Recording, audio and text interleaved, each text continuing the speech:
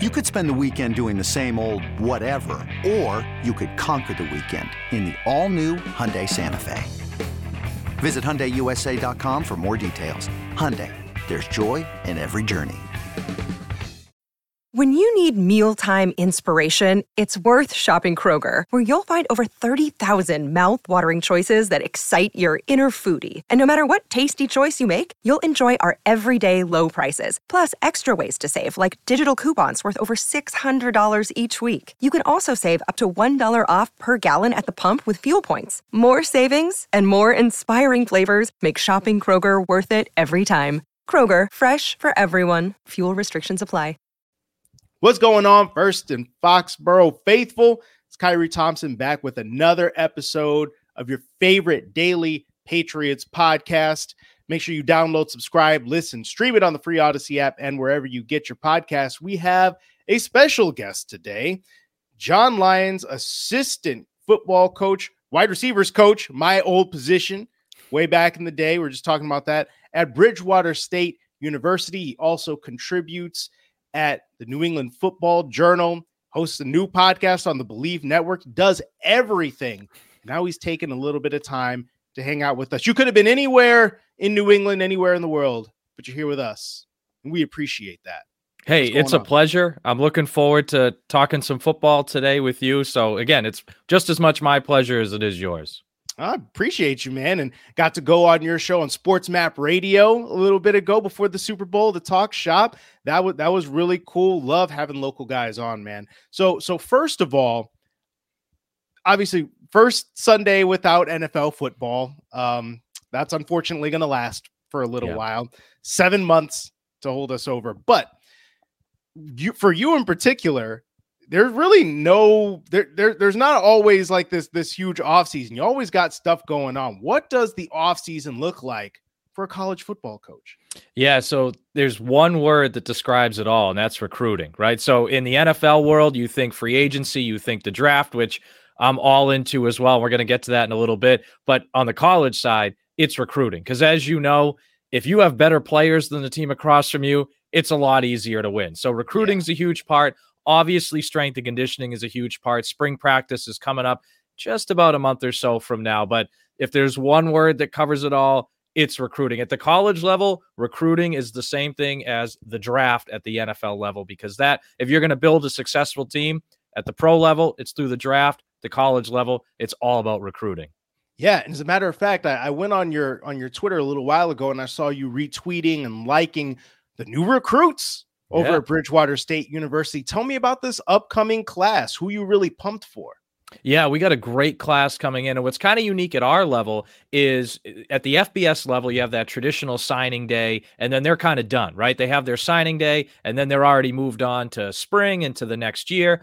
Whereas with us, we go a little bit beyond that signing day. So we'll get kids before the signing day, right around the signing day, but we'll also get some kids after the signing day. So what we're really excited about is we already have a great group of kids that we've brought in at all different positions, and some transfers, some, freshmen coming in, but we also still have some more out there that we're looking to bring in over the next month or two. So that's one of the really exciting things at our level. So yeah, it's a little bit longer of a process, but all of a sudden you can wake up one day in April and get yourself another great recruit. So we're really excited about this class coming in that we already have, but we're just as excited about some of the players that hopefully we'll be bringing in the future.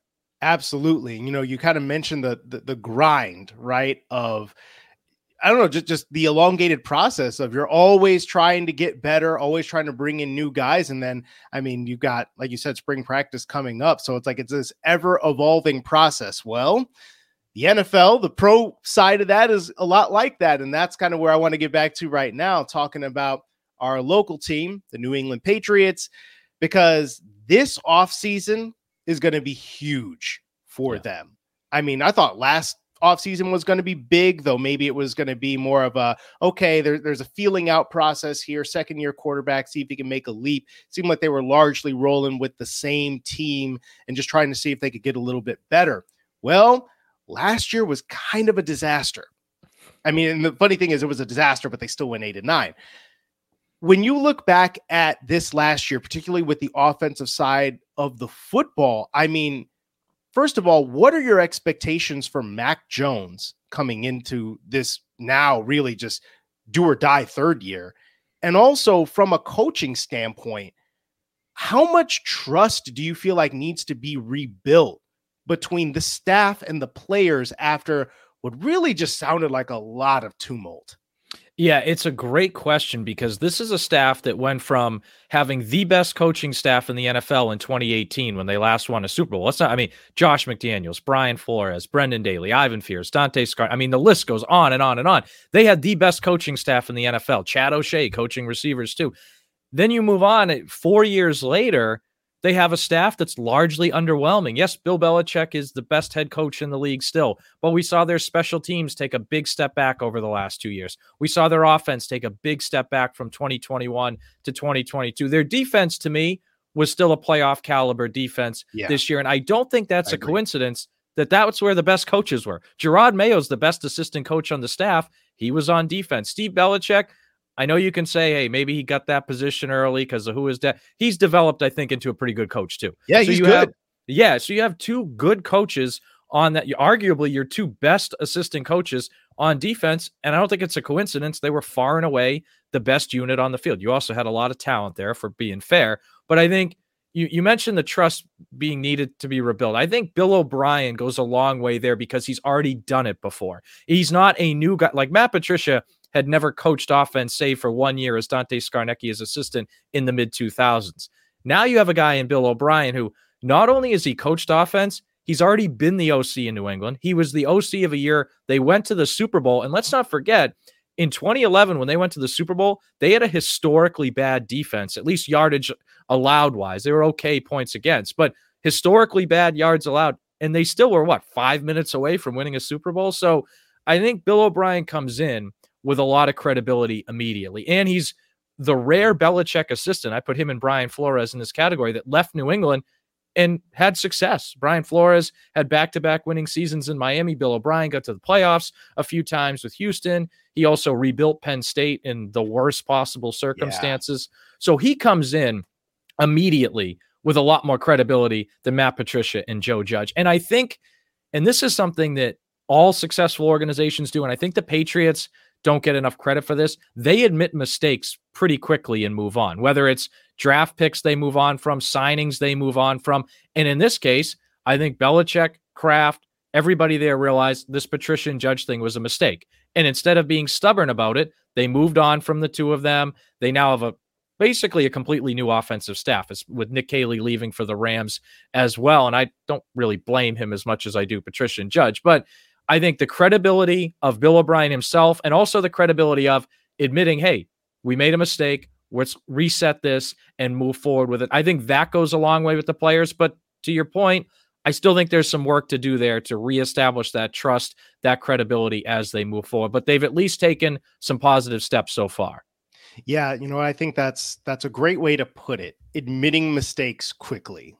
And I thought, honestly, like, by mid-season, there was no way they were going to run this back. And I knew that there were a bunch of people that were worried about it. Oh, yeah, if they make the playoffs, are they going to think this is okay to try again for a second straight year? I was like, no.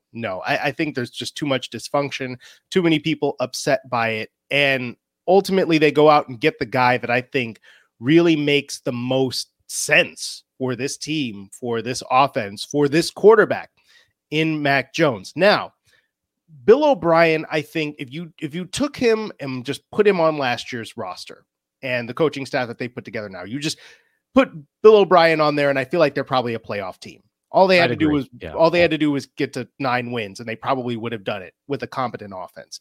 That said, while Bill O'Brien might get you to being a playoff team, I don't think he by himself gets you into, now you're going to be a top 10 offense and you're going to be a Super Bowl contender. I feel like this team still has some holes that it needs to fill. I want to get your opinion on this.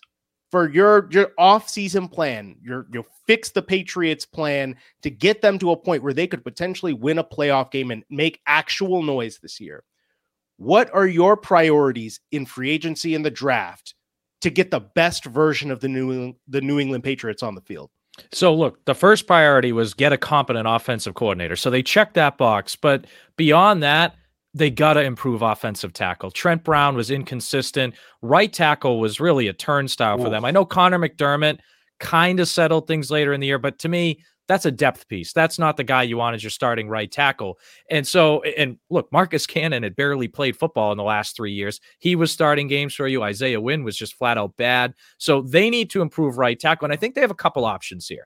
So they can go the free agency route. I love Mike McGlinchey. I hope that's the guy they sign. That's my guy. Yeah. Yeah. And, or if that's going to, and that is going to be a lot of money. If they want to sign, say, Isaac Siamalu at guard and put Mike Onwenu back out at right tackle where he was great in 2020. I think that's another option. But really, I think they need to leave this offseason with 2 new tackles, a starting right tackle and someone at left tackle that either can start or push Trent Brown to get the best version of Trent Brown week in and week out. And I look at left tackle as that's your first round pick. I want that to be the first round pick, whether it's Paris Johnson or whoever they like at 14th overall. I think because I think it's easier to sign the right tackle. I think Orlando Brown at 26 years old is going to cost a boatload of money and cap space. And frankly, I think Mike McGlinchey might be a little bit of a better player, at least this year. I thought, not that Orlando Brown was bad, but I think it's close. And I think you're better off addressing the right tackle, or again, right guard, and moving on when in free agency,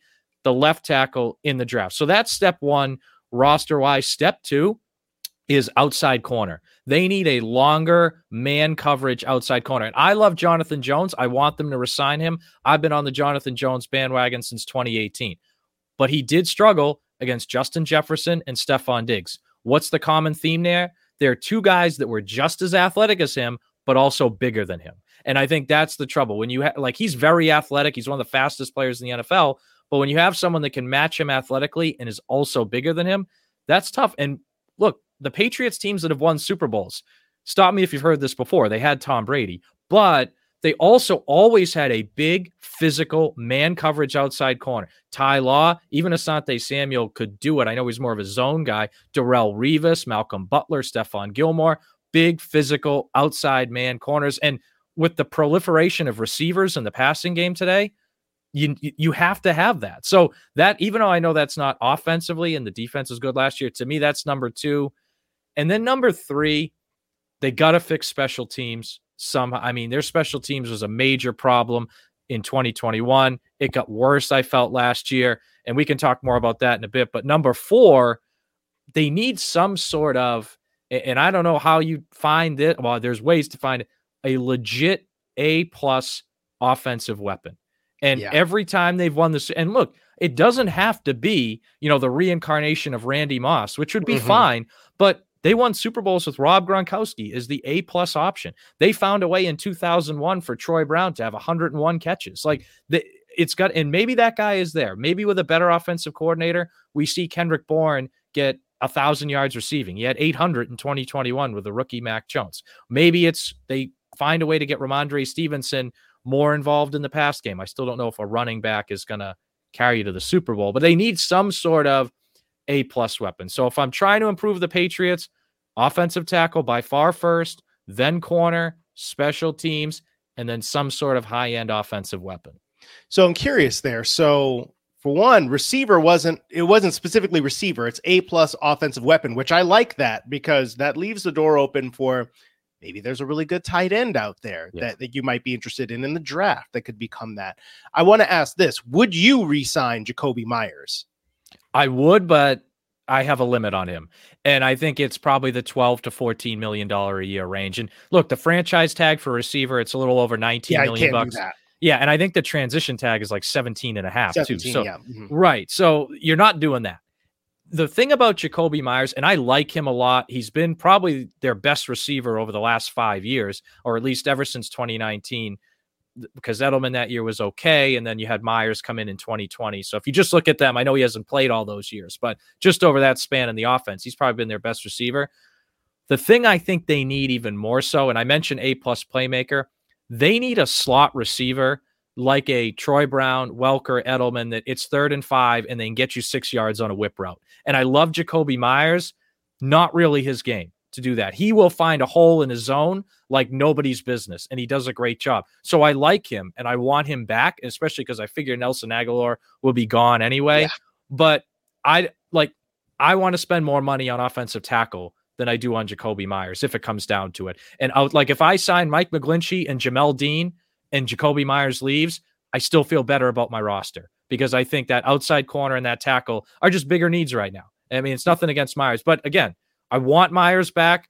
My ceiling's about 14. Because the other thing too, is if I'm spending $14 million on Jacoby Myers, well, for $5 million more bucks, can I just trade for T. Higgins and give him an extension? And he's a better so that kind of creeps into that conversation as well. So I love Myers as a player, great guy in the locker room. I want him back. I'm not giving him 18 or 19 million bucks a year though. Nope. That's and I mean, as somebody who really likes Jacoby Myers as well, I couldn't do that either. Yeah. That's one of those where it's completely understandable if you let him walk out the door at that price. But yeah, if you're talking about 12 million, I could see that. But then you're talking about addressing wide receiver, kind of in a different way. But especially if you did the way that you were suggesting, right? You sign McGlinchey, you sign a corner, and then it's like, okay, maybe your focus shifts a little bit in terms of your draft priorities. It's the team building aspect of this is really, really fascinating. But I want to get to big picture. Like, let's pan out away from this.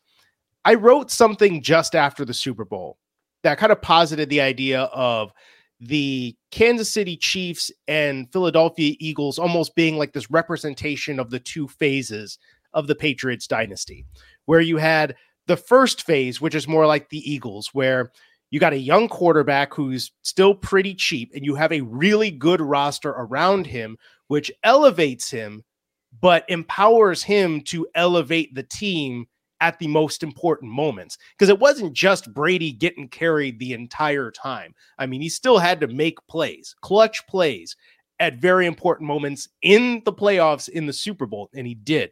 But then you had the second phase, which is we have the best quarterback in football, and that's why we're here. And the rest of the team might not really be that special, but we got that dude. And that dude is why you're going to be there every single year. I think the Patriots are closer to this current version of the Patriots are closer to the more complete team aspect than the elite quarterback aspect. Do you think a Patriots team that is built that way can compete with the Bills, the Bengals, and the Chiefs? So look, I think it's possible, but I think it puts more onus, as you kind of alluded to, on the rest of the roster, right? So we're not going to have the 2014 Patriots here with the best quarterback in the league and a loaded roster all around him, right? That's just not what we're going to have. We're not going to have the 2016 Patriots where Tom Brady can do absolutely no wrong all season long. So you're going to have those pieces around him like 03, like 04. And I think we started to see that in the draft last year, right?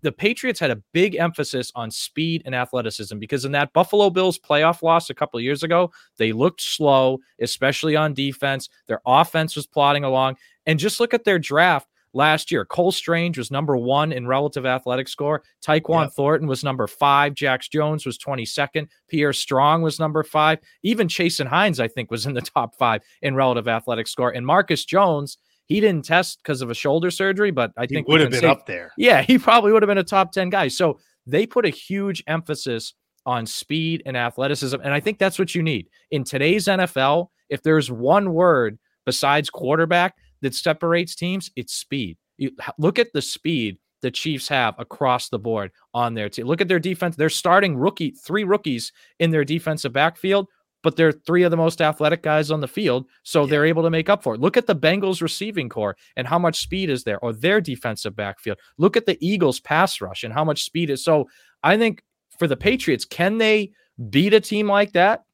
I do believe so, but I think they really have to improve that athleticism. They have to improve the pass protection because Mac Jones is going to need more time. And I think if those things we talked about earlier, the outside corner, the tackles, improving special teams, that's going to help too. Because look, if you're going to beat the Chiefs and they have Mahomes and you don't, you got to win on the margins too. If you're going to beat the Bills, you got to win on the margins. Bengals, you got to win. All these teams, which for 20 years, the Patriots were great at.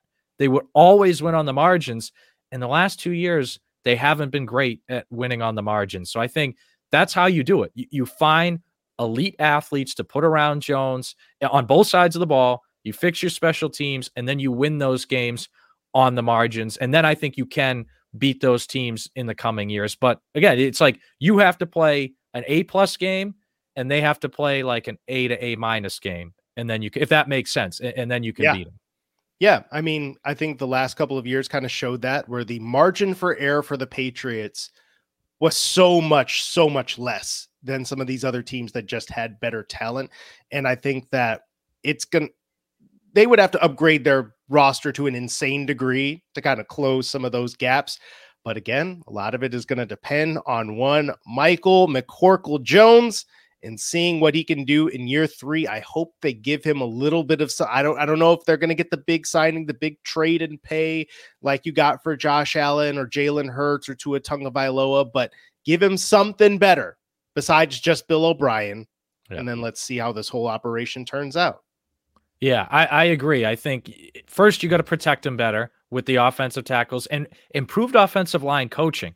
Like a lot of people don't talk about Matt Patricia wasn't just the OC. He was the offensive line coach while they were changing protection schemes. I mean, that's 2 massive jobs, and the offensive line suffered from that. And I think Adrian Clem, look, I know there's some criticism of how his tenure with the Pittsburgh Steelers ended, but he's a competent, committed offensive line coach, which is something they did not have last year. So that alone, I think, will go a long way towards fixing the protection issues. And look, Mac has to be better. Like Mac was inconsistent. If Mac doesn't throw 3 interceptions in the second half, they beat the Ravens at home in week 3. And that's not the only performance. There were long stretches of the season that he did not play well either. That Bears game, I know he got pulled and it was the Zappy fever stuff, whatever, but he was bad early in that game. And I know that you can tell me that was a plan, and maybe it was. Either way, he deserved to get pulled. So I think Mac, to me, yes, he was in a bad spot last year. I get it, and I understand his frustrations. He was also really inconsistent throughout most of the year. And I go back to Miami week 1, first possession of the game, they drive down the field and he throws an interception in the end zone. And maybe they win that game if they throw that. They only gave up 13 offensive points in that game because one of it was a fumble recovery on a strip sack. So Mac's got to be more consistent than he was last year too. So yes, the pieces around him need to be better, but he's not absolved from some of his inconsistencies of the past season.